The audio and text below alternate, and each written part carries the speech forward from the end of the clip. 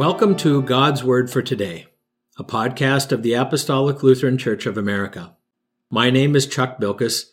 I am the pastor at the Range Apostolic Lutheran Church in South Range, Michigan. Today is Tuesday, February 7th. We are looking at the readings for the sixth Sunday after the Epiphany. Our scripture reading today is the first section of Psalm 119, verses 1 through 8. Blessed are the undefiled in the way, who walk in the law of the Lord. Blessed are they that keep his testimonies, and that seek him with the whole heart. They also do no iniquity. They walk in his ways. Thou hast commanded us to keep thy precepts diligently. O that my ways were directed to keep thy statutes. Then shall I not be ashamed, when I have respect unto all thy commandments.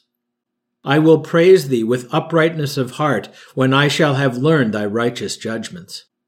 I will keep thy statutes. O forsake me not utterly. Amen. Psalm 119 is a hymn written as an acrostic poem, and it is the longest chapter in the Bible. This long prayer of 176 verses is broken into 22 stanzas of 8 verses each. Each stanza begins with a different letter of the Hebrew alphabet, which contains 22 letters. In our reading today, the first stanza starts with the first letter, Aleph.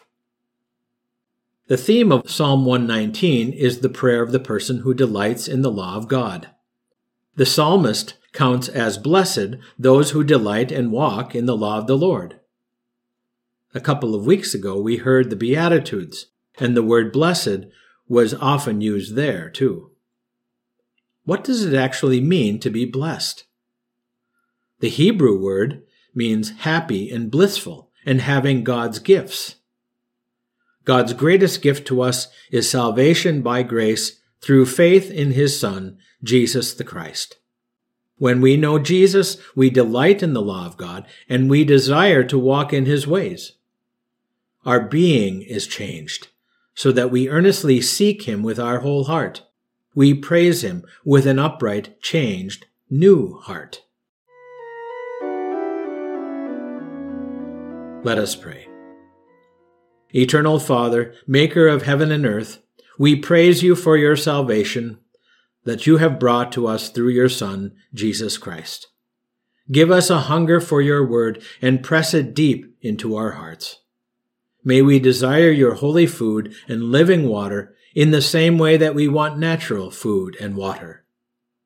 Grant us faith by hearing the proclamation of the gospel, and keep us attentive to the law, that we might not sin against you. Hear us, for the sake of your Son, Jesus our Lord, who lives and reigns with you and the Holy Spirit, one true God, now and forever. Amen.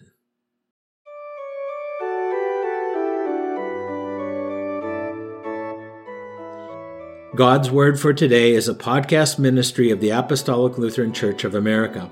You can visit our website at apostoliclutheran.org for more information about our federation or to find a congregation. Also, please subscribe so you'll receive new content every day.